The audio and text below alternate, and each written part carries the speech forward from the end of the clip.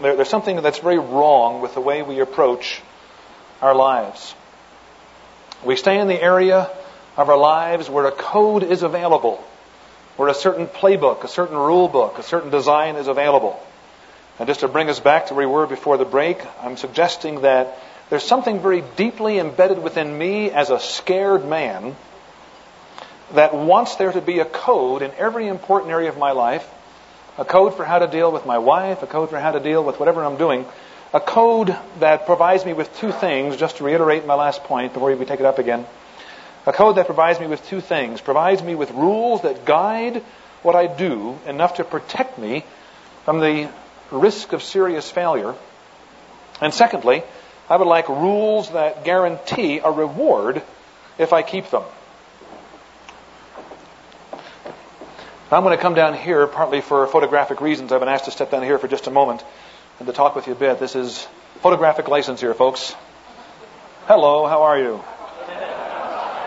Nice to feel natural and relaxed. There's no code for this. I have no idea what I'm doing, but we'll just have the courage to be a man here. I was just talking with a new friend over the break, and he gave me permission to talk about this. He was a pilot in the Iraqi war. He was with our troops over there, and he flew a number of missions over Iraq and dropped the bombs and saw the tanks down below and saw the enemy, and he'd drop his bombs and do his thing, and they'd shoot at him, and he'd fly back to base. And he was telling me just literally 10 minutes ago, he said, what you're saying is ringing true, because when I was dropping bombs, knowing that the enemy was down there, I knew my enemy, I knew how to fly a plane, I knew how to drop a bomb, I knew how to handle the instruments in my instrument board that would tell me what to do and where to get out and what to do at a certain time. And he said, I was more terrified in coming home to my wife than I ever was in moving toward the Iraqis. That's the point that I'm making. Doesn't speak well for his wife, perhaps, but...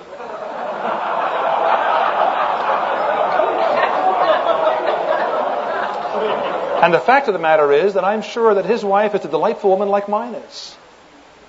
How come we're terrified of delightful women?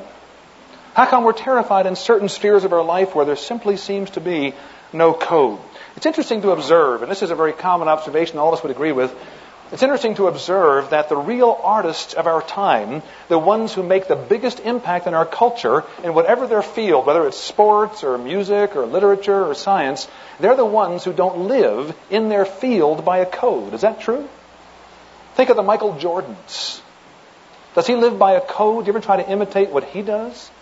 The issue is he doesn't follow the normal basketball rules. The story was told last year in the playoffs when the Bulls were playing against the Pistons, that Phil Jackson had called a timeout at a crucial point in the game.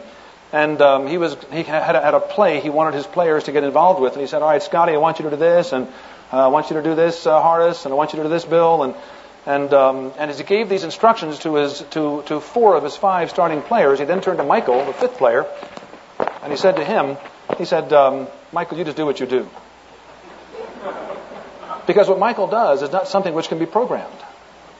There's no code for the way he handles a basketball. Same thing is true of John McEnroe, arguably the best tennis player ever, one of the least well socialized, but one of the best tennis players ever.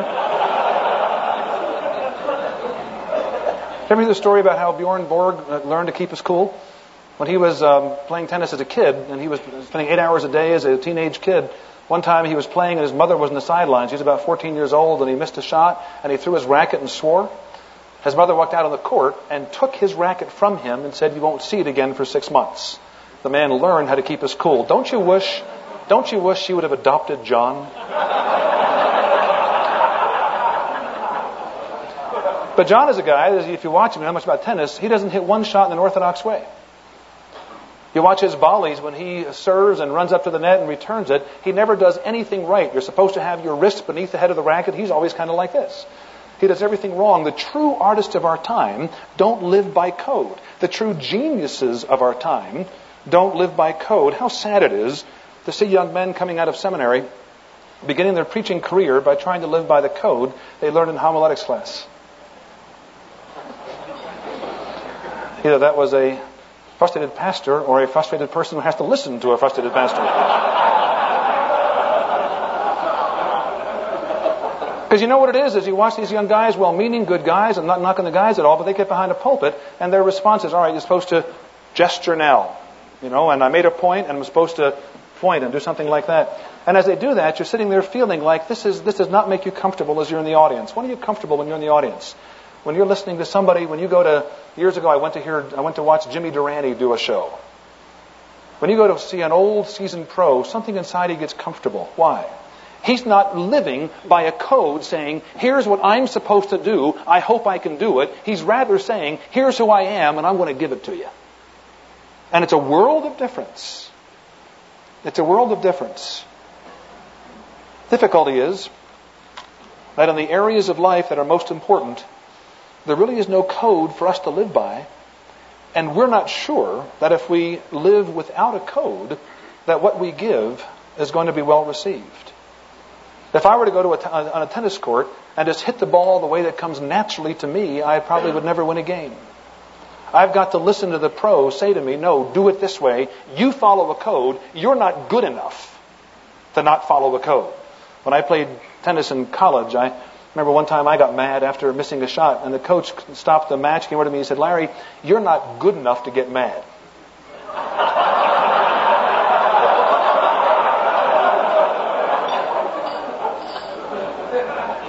You see what he's saying? He's saying that what's in you is not terribly talented, so therefore what you must do is do your best to live by the rules, and when you don't do them very well, don't be all that surprised, but don't veer from the rules at all because you don't have much talent.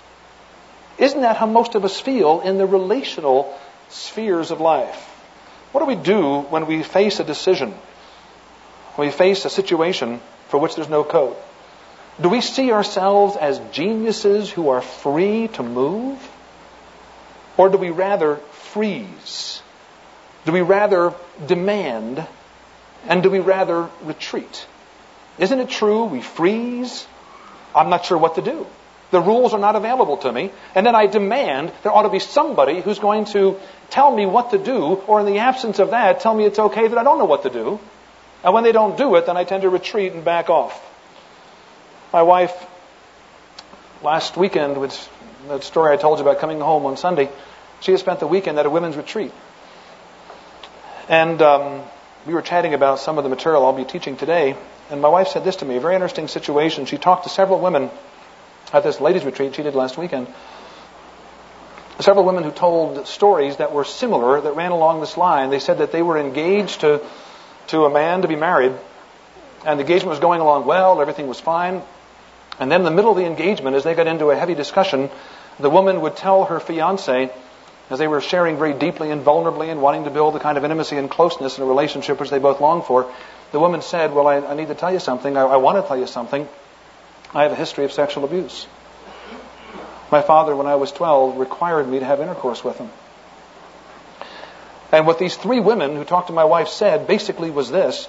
They said, when I told my fiancé about my history with sexual abuse, at that moment I probably felt worse by looking in his face than I felt during the actual abuse. Because it was clear when I let my husband know, or my fiancé, the man who was going to be my husband, when I let him know what was happening inside of me, that this man just froze. It was just kind of a, what do I do now? I didn't want that kind of problem. I didn't want to have to handle that, because I don't know what to do with that. Tell me how to handle. I don't know what to do with that. And so the guy would just kind of freeze and do nothing. And the woman at that point, her phrase was something like this: I've never felt uglier in my life. I never felt more dangerous in my life. I really cannot be handled. And then after the freezing makes a woman feel like that, then there's the demand. And the demand is, why must you have that problem? Why can't you be different? Why not just don't bring it up? Why don't you go see a therapist and get yourself all fixed, then come back? And the three women she talked to, all three relationships were ended by the men shortly after that. I talked to a fellow 2 weeks ago when I was in Memphis. I had dinner with him. A guy is about 38, never been married, and he had been engaged, and the engagement just got broken off for similar reasons. His fiancée told him that she had a history of sexual abuse. And gentlemen, if you're getting married these days, the chances are that out of every 10 of you, 3 or 4 of you, maybe 5, are married to women who have been sexually abused. And you're like me, you don't know what to do. I'm in that situation. And I don't know what to do sometimes. And this gentleman I talked with last week in Memphis said this. He said that we were engaged and I was excited about it. I'm 38 and I've stayed single all these years and I found a woman that I really fell in love with. And when she told me about her sexual abuse, he said, I basically told her I just plain can't handle it. Let's not talk about it. And she broke the engagement. And now she's engaged now to a man who's a drug addict. A man who's living a very irresponsible life. This gentleman was a very responsible man. Why would she go to a drug addict, a man who's living a very irresponsible life? Think that through. We don't know what to do in certain cases in life. One of the guys said to his fiancée who was sexually abused, he put it this way, he hid behind some Christian language, said something terribly weak. I would say it's a violation of authentic manhood. He said to her, I don't think God would have me marry anyone who isn't a virgin. That's not godly. That's not manhood. I can appreciate the concerns in those areas and the desires to live a godly life and to be with somebody that never has had sex before and that you're a virgin as well and that you want to have marriage by moral design. I understand that and I'm all for it. I think it's wonderful. But what is really being said here is something very different than a desire to honor God's morality, what I would suggest to you. I think that sentence really is emasculine junk. It's not what he meant. Like all of us, when he didn't know what to do, he just backed off. Now, where are we so far? There's something wrong in men, I'm suggesting, that makes us want to live by code. We don't want to do anything where the stakes are high and the risk of failure is high. We want a code, a playbook that looks like it should work. And the difficulty is that in many spheres of the lives that you and I lead, there is a code that most of us can follow in most areas of life. There is a way to handle most things. There are principles of business. There are scientific procedures for doing root canal if you're a dentist. There are proper ways to keep accounting records. There are mechanical laws that guide you as you work on your car if you know them. But in the most important area of all, relationships, the only area that really matters, ultimately, what is there? Answer? There's only a general code at best. And within the general code that can guide me as I husband and father and friend and son and disciple, and the various relationships of my life that I'm called to live in, there's only a general code that is very broad that requires me to make a lot of decisions, now listen, without guidance. Nobody can tell me what to do. Let me illustrate what I'm talking about. Let me illustrate what I mean by freezing and demanding and retreating when we're faced with a relational situation where there's no code. 2 weeks ago, on Sunday morning, I woke up early. About, 6 maybe. Usually get up around 7 on Sunday morning, but I got up at 6. I woke up. I couldn't sleep. And what was on my mind as I woke up was this men's seminar. I've been thinking about this hard for the last 6 months. And it's been a very elusive concept for me to think through the material that I'm going to present to you today. But I woke up Sunday morning 2 weeks ago thinking about this, and a couple of thoughts began to occur. And so I got out of bed, grabbed my pad of yellow paper, got my pen, made a cup of coffee. I went to the living room and sat down and began jotting out some thoughts and thinking some things and writing out some ideas. And as I was sitting there 2 weeks ago Sunday morning at about 6:30 by now, I suppose, I remember it felt like some ideas were coming. Those of you, all of you in different areas of life, you know what it means when certain things start to click. It's kind of like a golf game. Some days you just can't hit anything straight. Other days it just kind of works. You have no idea why. Well, that's what it was like Sunday morning. It began to work. My mind began to flow and some thoughts, and I was thinking, yeah, that's good. That makes sense. Oh, that fits. That's good. And my first thought was, I don't want to leave this situation. I was feeling really good. Because there was something creative, it felt like, coming out of me, and I was feeling good about myself. And I was feeling powerful, strong, alive, and it was a good morning. And then my thought was, you know what? I don't want to break this up. I think I'll skip church today. I think I'll just stay home and not go to church with my wife and my son. And I'll just stay here and work all day on this men's stuff, or at least all morning, because you never can tell how long the energy is going to last. But it seemed to be going, and I thought, well, I'll spend the morning working on this. My very next thought was, now you all stay ahead of me. You've all been in similar situations. Stay ahead of me. My very next thought was, Rachel has made it clear over the years that she's not really comfortable going to church without me. And she said on several occasions, not in a demanding way, not in a vicious way, not in an unkind way, she said that there are times, and I'm out of town on a Sunday, that she just wouldn't go because she just feels a whole lot better going with me and doesn't really like going to church all that much without me. So I'm sitting there thinking, I want to stay home. What should I do? That's the first thing you think. What's the rules? All right, there's the enemy, there's the Iraqi tank. What do I do? Pull this lever, hit a bomb, drop a bomb, hit the tank, take off? That's fine. I can handle that because there's a code. What do I do here? Stay home from church? How do I tell my wife? Is that a big deal? Are you all as wimpy as this, I trust? Somehow I have a certain confidence that keeps me going here.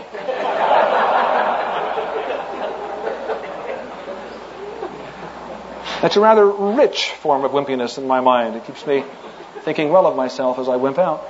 And I'm thinking to myself, all right, what's the best thing to do? Should I just basically go to church and give up the moment of creative energy, or should I keep with it? And I'm thinking, I know what's going to happen.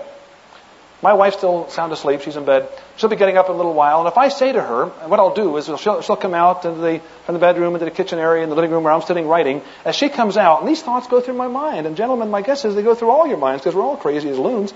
And I'm sitting there and I'm thinking, as she comes out, I'll at that point choose to write a little more furiously.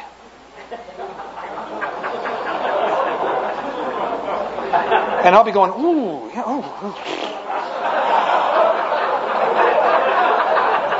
And she'll look down and go, wow, boy, it's great, And I'll go, oh, honey, it's fantastic. Come listen to this. Well, I think I better stay home and just work on this all day. I mean, this is great. That's what I thought of doing. And then I thought, what's she going to do? Well, she's a great wife. She really is. And my prediction was that she'd say something like, oh, well, that'd be fine. That's not what I wanted. What do you want from your wife at that point? Oh, honey, I'm just so proud of the way your mind works at moments, and to cut this off would be just the worst wicked thing in the world. I'm thrilled that you're staying home this morning because I'm taking all of my energy and supporting all of you in the process. And I thought to myself as I'm sitting on the couch there, she's not going to do that. And then I thought, doggone her. Before she's awake, I'm mad.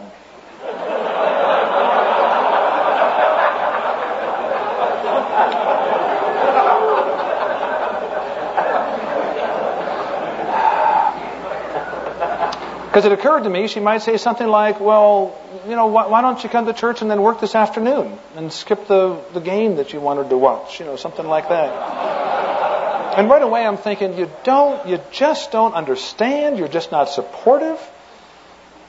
And I wasn't sure what to do. Don't you hate when your wife gives you solutions when you aren't asking for them? It drives you crazy. So I continue thinking, what does it mean to love my wife? I do love my wife. I want to love my wife. I want to be a responsible man in this situation. I have a seminar that I'm going to deliver in 2 weeks. And I feel like now there's something creative happening. And I want to honor that. I want to honor my wife. I want to live my life responsibly. I want to be what I really ought to be. But what is it? And the difficulty is I'm demanding a response to a question that nobody can answer. Do you see that point? If we took a poll in this room of 300 and some men, what's the best thing to do? There aren't that many options, so you wouldn't have 300 options, but there certainly would not be unanimity. And if I come to you as a counselor, and you're a very skilled counselor, and I say, what should I do? You really don't know. See, one of the great hard things about being a counselor is people ask us questions all the time for which we have no answer. That's why we have to, now listen, reframe the question. If what you're fundamentally asking is, what am I supposed to do? You'll never enjoy manhood. I'm asking a question nobody will and nobody can answer. And when that situation arises, I'm confronted with my responsibility to speak with creative courage into chaos. It's dark, and I must move, and I have no flashlight. I don't know what to do, there's no clear right or wrong. If God would appear in a vision and say, this is the right thing to do, in most cases like that one, I'd be willing to do it. Why doesn't somebody just tell me? Talking to a parent recently whose kids are older now, and there's been some real problems. There's been an ugly divorce. There's been some drug difficulties. And the parent is saying now, as he's reading certain books on how to be a father, he's saying, why didn't somebody tell me to do this earlier? Who's he mad at, do you suppose, ultimately? And God. Himself and God. God, it seems to me that if you're going to give me the responsibility of kids, why couldn't you write a clearer book? Why couldn't you say, here's 6 things to keep in mind? You didn't write a book like that.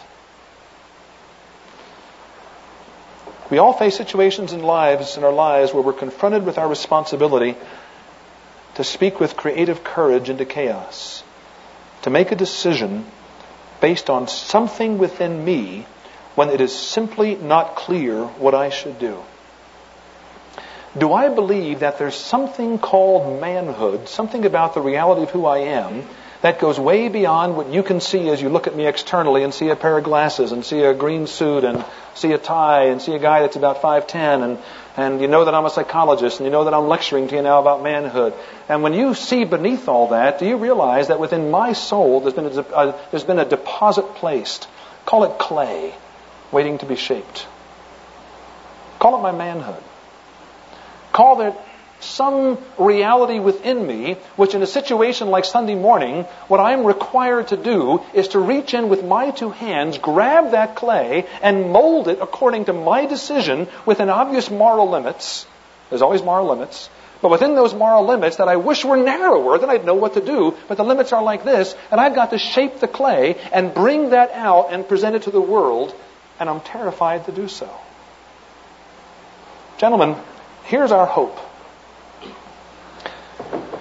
Our hope is not that we can all be like Michael Jordan in the basketball court. When he releases himself, he does things that no man does. We can't be Rembrandt with a palette. When he releases himself, he does things that very few others can do. When Van Cliburn sits down at the piano and lets himself go, he does things that your ordinary church pianist would never dream of being able to do. We're not geniuses in these areas, are we? And we must therefore, in those areas of life, get some instruction and be grateful for the code. And do our best to follow our tennis pro's instructions. But we're called upon as men. And if we began doing this, our wives, our friends would rejoice. Not right away, but eventually. We're called upon as men to be creative geniuses in relationship. And if we have the courage, we can be, because we already have the equipment. There's 350 men in this room. About 3 believe that. And that's probably optimistic. You and I are called upon to be creative geniuses on Sunday morning when you don't know whether to stay home and work on your men's seminar or go to church with your wife. We're called upon to be creative geniuses when our wife says, I hate you and I'm terrified of you. We're called upon to be creative geniuses when our best efforts don't work and we have no idea what to do next. We're called upon to be creative geniuses when we're in relationship with a friend and it's gone sour and we don't have any idea how to put it together. And we know there's nobody who can tell us what to do. A good friend of mine who died about 1.5 years ago, a man named Chuck Smith, a theologian. He was with my associate Dan Allender and I 4 or 5 years ago in a hotel. And he was having some major problems in a relationship in his life. And he said to my associate and I, both psychologists, he said, well, I got you 2 shrinks in this room. Let me get some free advice out of you. So he said, sure, good friend. He said, here's my situation. What should I do? And Dan went first, and he shared a little bit of what he thought Chuck ought to do in this situation. And as Dan is going on for a few minutes about his perspective on Chuck's situation, I found myself thinking, I don't agree with that. And so when Dan finished, I said to Dan, I don't think that's good advice. I think you missed the point of what's happening with Chuck. Well, what do you think, Larry? And I said, well, what I think is this. And I gave my ideas, and Dan said, well, that doesn't make sense for these reasons. And Dan and I got into a fight. And here's Chuck standing over here, and we're fighting what's best to do. And in the middle of our argument, Chuck just burst out laughing, caught our attention, and we said, what are you laughing about? He said, this is great. You two experts haven't got a clue.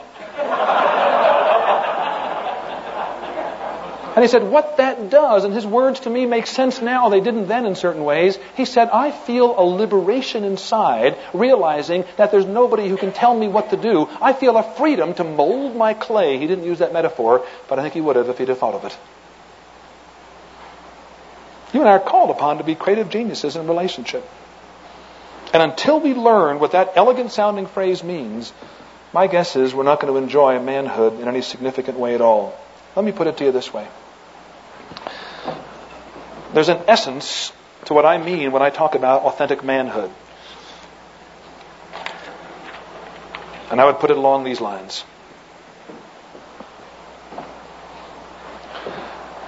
The essence of authentic manhood, and let me use different words that are on the overhead. They're simply an elaboration of what I have written there. The essence of authentic manhood is moving into situations where we feel entirely paralyzed. The essence of authentic manhood, different words for the same thing on the overhead, is moving into situations where we feel entirely paralyzed by the fear of inadequacy and failure.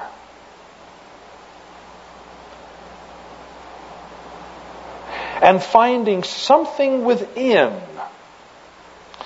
that moves us into the situation.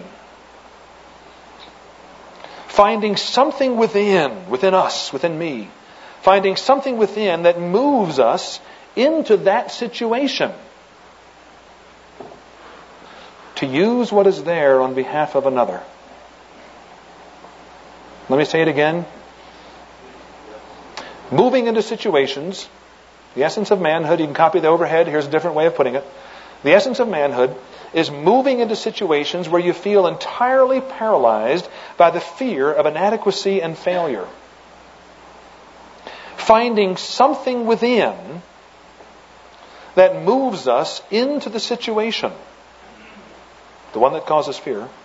Finding something within us that moves us into the situation to use what is there on behalf of another.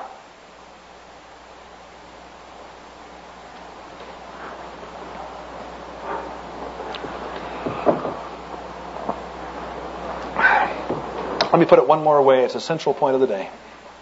Let me put it one more way. Authentic manhood is creating a response out of the shapeless substance of our souls. Creating a response out of the shapeless substance of our souls, and then offering it to our world in order to pass on life. Creating a response out of the shapeless substance of our souls, and then offering it to our world in order to pass on life.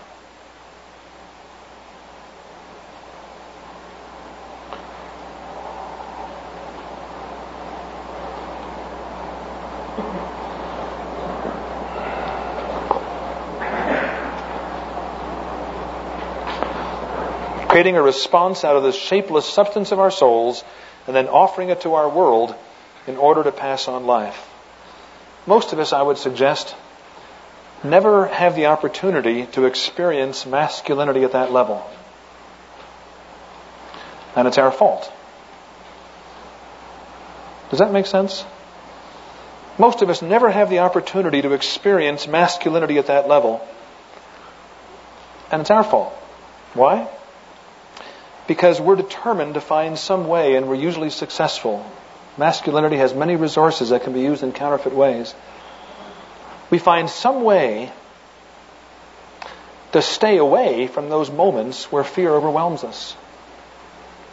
We find some way to never experience that sense of paralysis. We find some way to never experience the chaos where only creative courage is an adequate response. We depend on our brains, our personality, our power to intimidate, our shyness, our pushiness, our sense of humor, our money, to avoid the reality that in many of our relationships, those moments occur every day. When Rachel told me how she felt toward me, it really hurt. 25 years of marriage, and we're sitting on the bed saying that there's not much between us that's enjoyable. Our son, who's with us today, his fiancée, had just come out to visit for the weekend, a surprise visit. And they're very much in love, and it's wonderful to watch. My wife went and got her at the airport, surprise for Ken, and she's coming home with my wife to surprise Ken. I'm home knowing Carolyn's coming. On the way home, she was saying to my wife told me this later, that she would say, I'm only 8 miles away now from Kenny, and he thinks I'm in Indiana. Now I'm only 5 miles away. Now I'm only 3 miles away. Now I'm only 10 feet away. And I'm going to walk up and knock on the door, and he's going to answer it, and he thinks I'm in Indiana, and I'm going to stand there. And she's all excited. Why? Because she knows the response she's going to get, and she got it. Well, what she actually got was he went...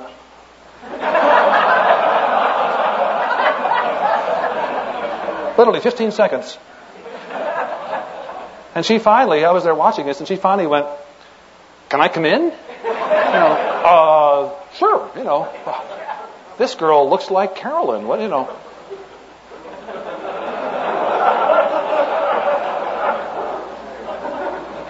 It's a wonderful thing. And I found myself thinking, that's how Rachel and I felt 25 years ago too. 25 years later, we have something a whole lot better than Kenny and Carolyn have today. They'll have it in 25 years, and we have it now. But there are times I'd rather go back to the other. There are times I'd rather go back to the warmth and excitement where everything works just because it's so much fun.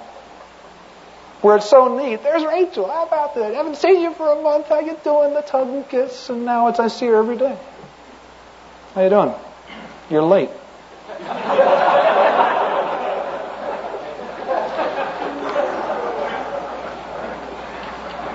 A mature marriage is a marriage in which the couple falls out of love. A mature marriage is a marriage where the couple is no longer in love, but they've learned how to love. World of difference in the two concepts of being in love and loving. In love is the wonderful, appropriate, legitimate, enjoyable excitement of being engaged and seeing each other when you didn't expect to. Loving is what it means to learn how to swim. And don't hear this as a pejorative sentence against the in-love experience of younger folks.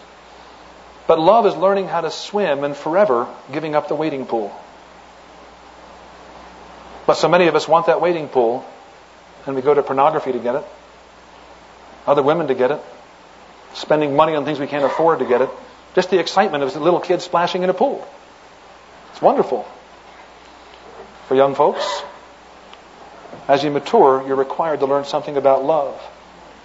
But that means I've got to face what's happening when Rachel and I now, having lost some of that just wonderful excitement of youth, are now having to deal with the reality of our souls before each other. And she sits there and says, I don't like you.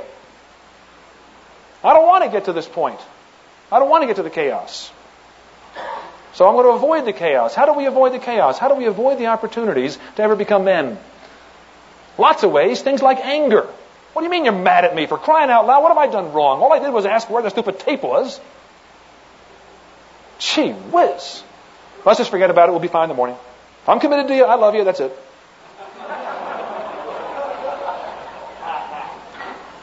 Or if not anger, then how about self-contempt?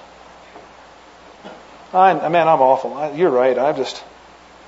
I feel like poison. Take a bite of me, you're going to get sick. How can anybody want somebody like me?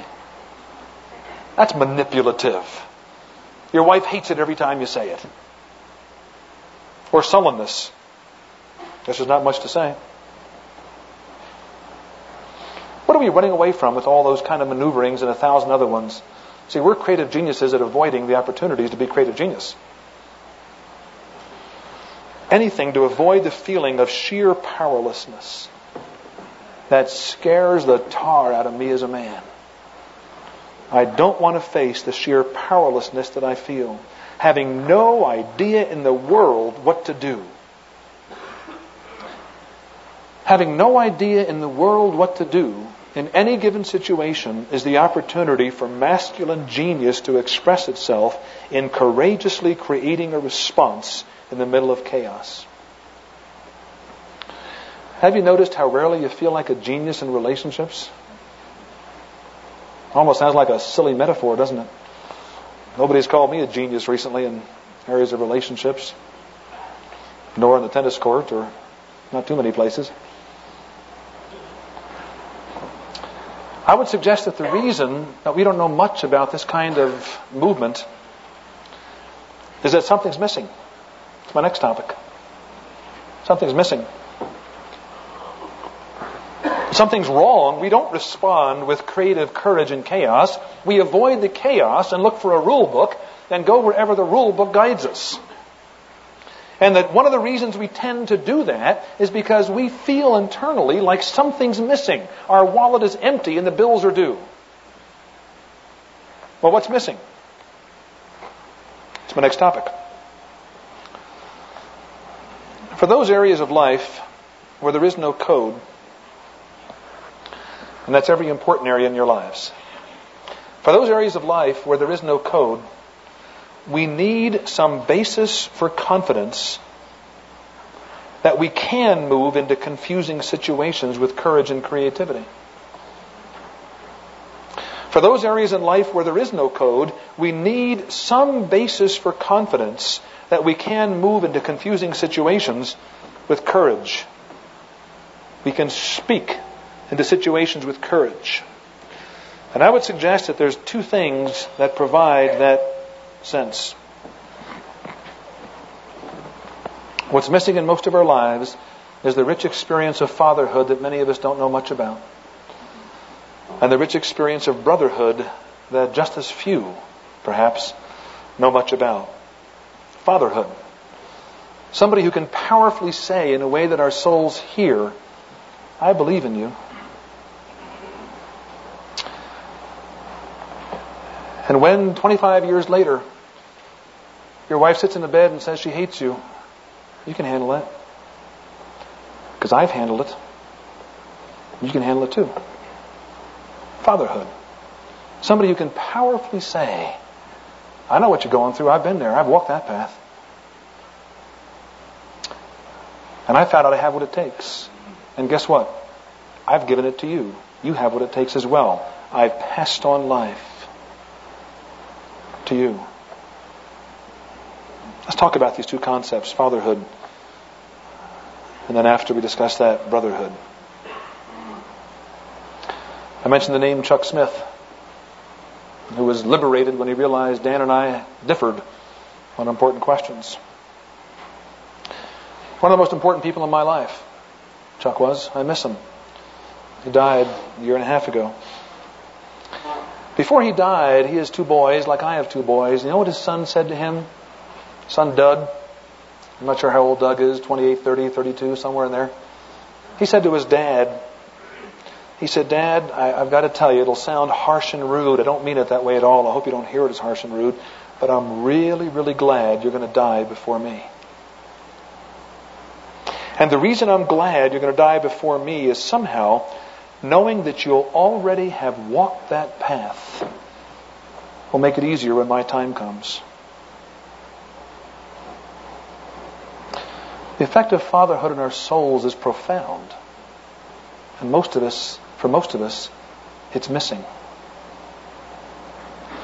When I was about 4 years ago, one of the lowest points in my life, after getting terrible news that plunged me into chaos, I didn't know what to do.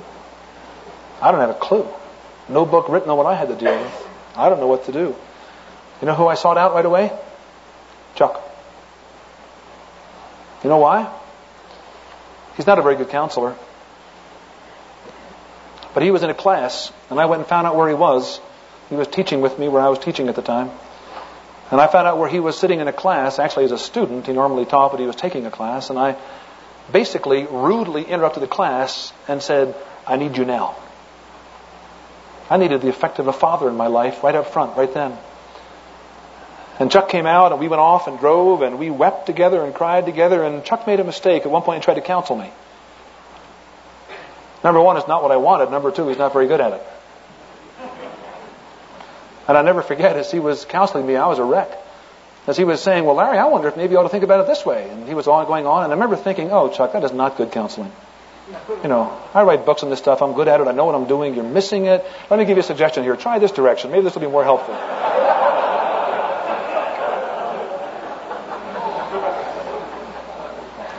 I didn't want his counsel. He's not very good at it. I didn't go to him for counsel in that normal sense of the word. But I'll tell you, he was the man I wanted.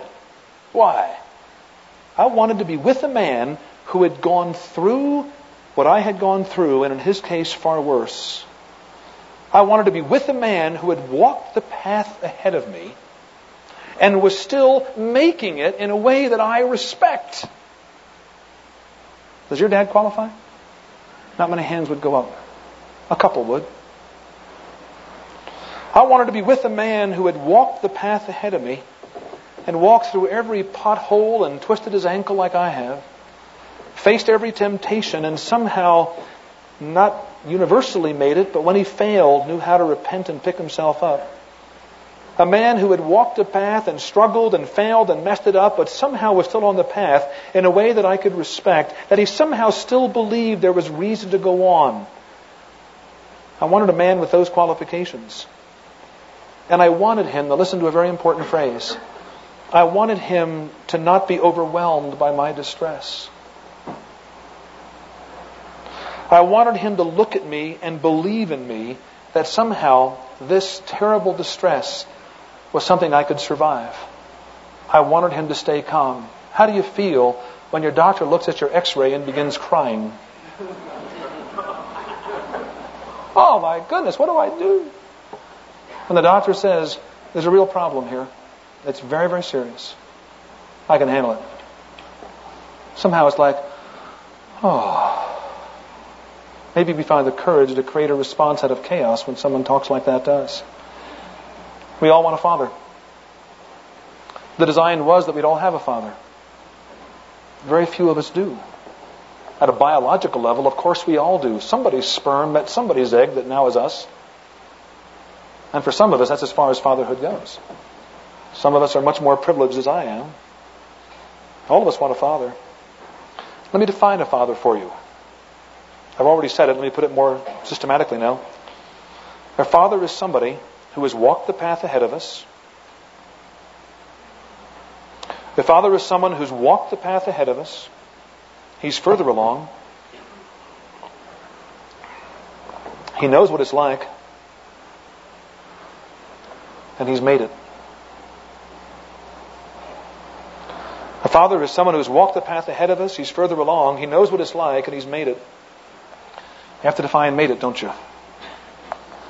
I don't mean made it in terms of financial success or can handle himself in the athletic field.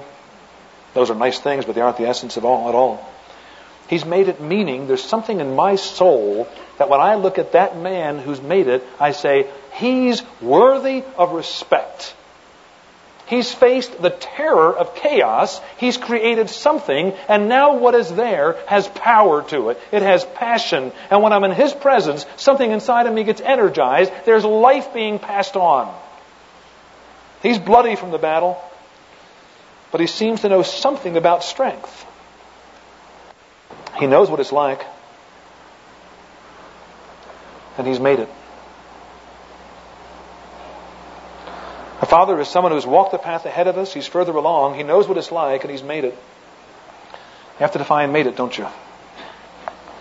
I don't mean made it in terms of financial success or can handle himself in the athletic field. Those are nice things, but they aren't the essence of all at all. He's made it, meaning there's something in my soul that when I look at that man who's made it, I say, he's worthy of respect.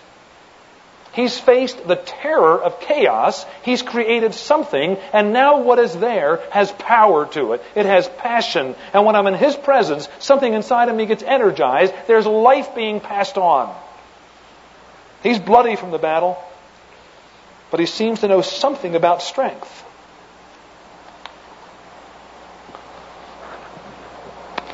A father is someone who's walked the path ahead of me. He's further along. He knows what it's like. He's made it. He's bloody from the battle, but he seems to know something about strength. And then a father is one who looks back on the road we're walking. And he sees where we are because he's interested, cares. He sees our financial struggles. He sees our worries about a job. He sees our worries about money. He hears our worries about how we're raising our kids. He sees how we're desperately lonely. He sees how there are days we don't want to live. There are days when all of life seems as meaningless and pointless and useless and stupid. And all we want is relief. The best we can do is masturbate.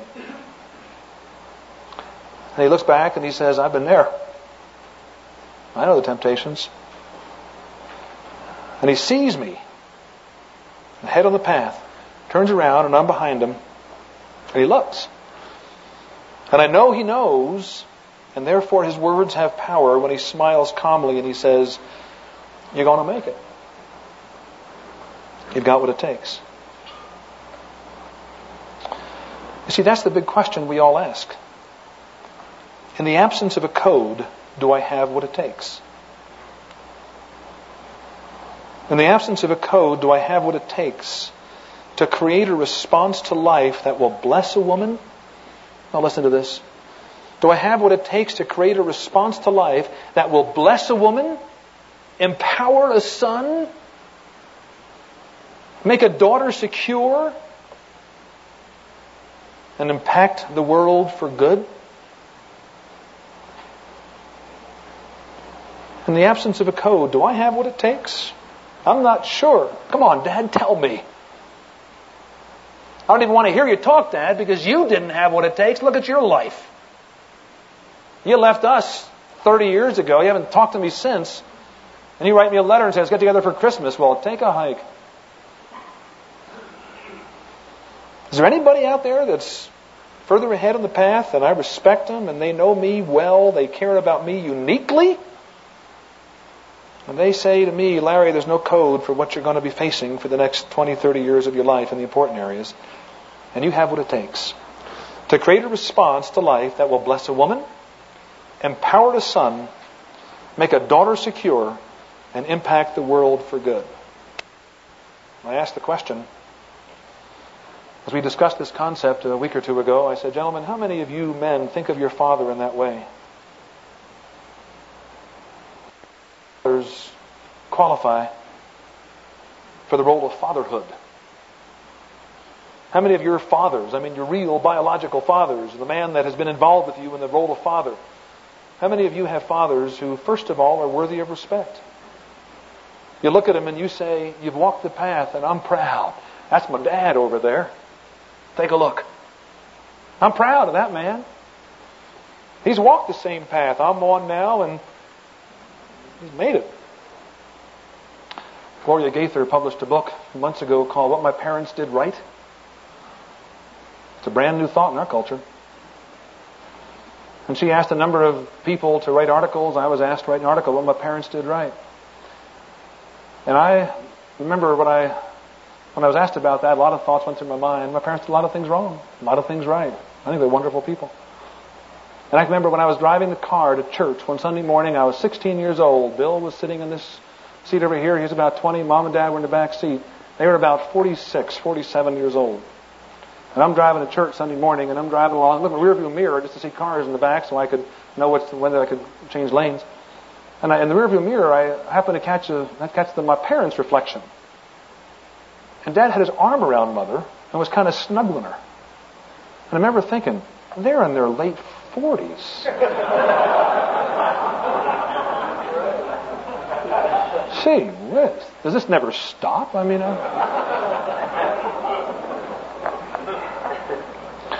I'm really impressed by the fact that my parents have been married 53 years and they still like to touch. And therefore, when they speak to me, there's a little bit of power there. They've walked the path. And I respect them in a lot of areas, and that's one. And I asked my group, any of your fathers worthy of respect? They've walked the same path. They've made it. wounded, hurting, bloody perhaps, but they've made it with honor and dignity, not without failure, but they stayed on the path of involved, responsible living. And secondly, how many of you would claim your father not only is worthy of respect in a way that your soul just is gripped by and you feel passionate about, but beyond that, how many of them have turned and seen you walking the same path? And saw you when you were in 8th grade and you were picked last for the baseball team and your soul was crushed. Oh, all right, everybody else is picked. You're in our team, right field. Something inside of you said, that doesn't feel good. You got lousy grades in college and you wondered, am I going to be a success? Dad's got money, am I ever going to have any? You had a girl, she broke the engagement. She don't want you anymore. You're a little older, you got a wife who wishes you made more money. You got a wife who says, you've got no passion, I'm tired of you. You got kids who are breaking your heart. You got jobs that are loaded with pressure. You feel weird, scared, angry, lost, empty, alone. How many of you men in this group, I asked my group last Tuesday, or a couple of weeks ago, how many of fathers who know all that, or a good bit of it, sees it all, turns around, smiles, and says, you'll be all right. And then after he says it, doesn't run back to help, but keeps on walking. As a way of saying, you're on your own, in a very real sense, but I believe in you. Keep me in sight and follow along. About 10 men in our group, not one of the men raised their hands. Maybe that's unusual. Maybe a lot of men would raise your hands. Would you raise your hand if that's your father I'm describing? Raise your hand. Now keep them up and look around. I can see 1, 2, 3, 4, 5, 6, 7, 8, 9, 10, 11, 12, 13, 14, 15, 16, 17, about 20 hands. We have 350 men in the room. Now, raise your hand if you have some man, maybe not your father, but some man, who in a very rich, thorough, not just a moment or two, but an enduring, long-term relationship way is doing that for you. Raise your hand for that. A couple of more hands, but notice not many more. I didn't count, but maybe 30 hands went up. I don't know. 30 and 20, there's 50. That's 300 of you didn't raise your hands, and 50 of you did.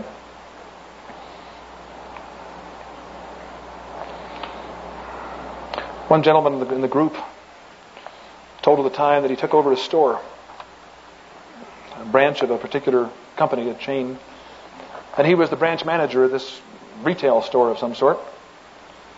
And he was in charge for a year, and after a year, the profits were down. Things were worse. And he went to his boss, and he said to his boss, he told us this in group just 2 weeks ago, he went to his boss, this is some years ago, and he said, why haven't you fired me? Look at I've been in the charge for a year now, and the profits are going down, and things aren't going well. Why haven't you fired me? And the boss looked at him and said, because you're a winner. And as the guy told us this story, this man in our group 2 weeks ago burst into tears. And then his next sentence was, as he wept, why couldn't Dad have said that? Another man in our group who feels no passion for his wife, the fellow I mentioned earlier, who says, I can't shift from a business mode to a family mode as a cop-out to avoid the paralysis of having no idea what to do. He spoke of 3 weeks ago, his grandmother was visiting, and he spent hours, long hours in the middle of the night talking with her a few weeks ago about his dad, her son, and about her husband, his grandfather. And he said, I found myself wanting to stay up all night just talking to my grandmother and saying, what was Dad like? What was Grandpa like? What they think of me? And they talked for hours until the day fully ended. It was midnight or thereafter, I suppose, and the man just dissolved in tears over the father he'd never really had.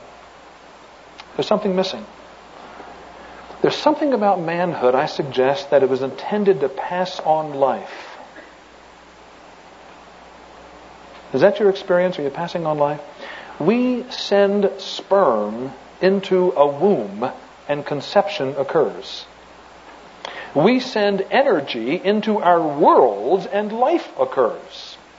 We send the energy of example and confidence into our sons and courage occurs. That's the power we have. And for so many men, no one has ever sent that energy into us. Another gentleman in our group, as we talked about this, in an angry mood of almost weeping, he said, this talk about fatherhood is like a cruel joke. It's not there for most of us, never will be. Does that leave us forever resigned to living by code? Can we never be men without a father? The answer is no, but the answer is it's tough. Something else is missing.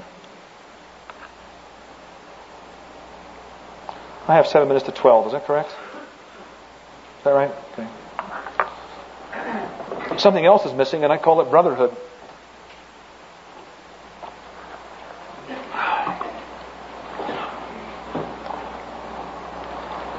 Someone who meaningfully says, I'll listen to you.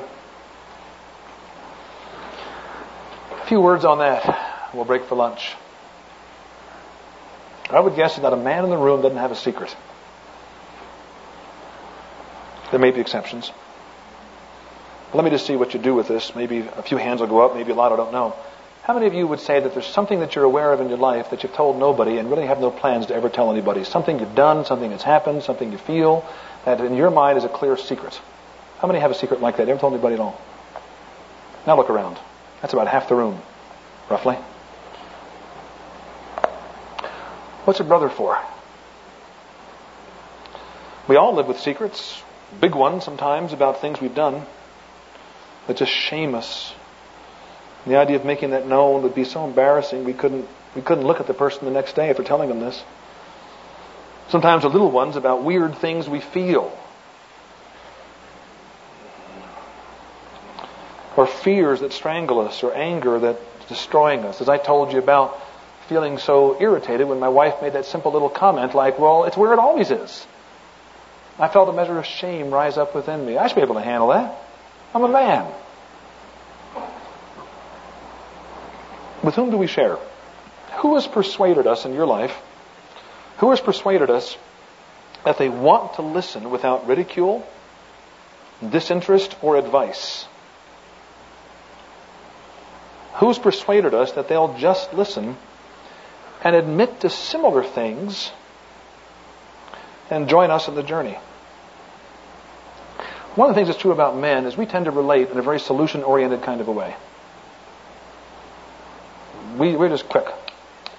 Remember years ago in counseling, a woman, very, very wealthy couple. The guy was he was a millionaire many times over. Money was no issue at all with him. And his wife and he were in for marriage counseling. And marriage was on the rocks, about ready to divorce. They were maybe 50-some years old. And she said to me, in the course of counseling, she said, let me give you an illustration of how insensitive he is.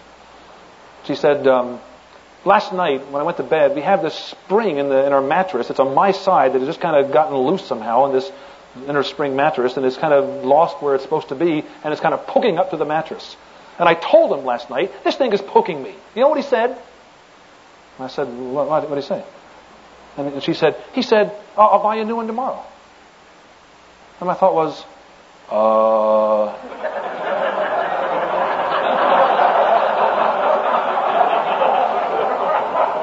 you got a problem with that, lady? I mean, what's the...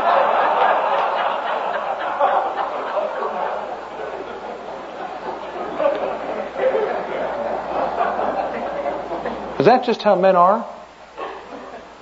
I think partly. Can that be used to advantage? Is there a strength in that? Let's deal with things. Let's, with action, move into worlds and do something. Yeah, I think that's fair.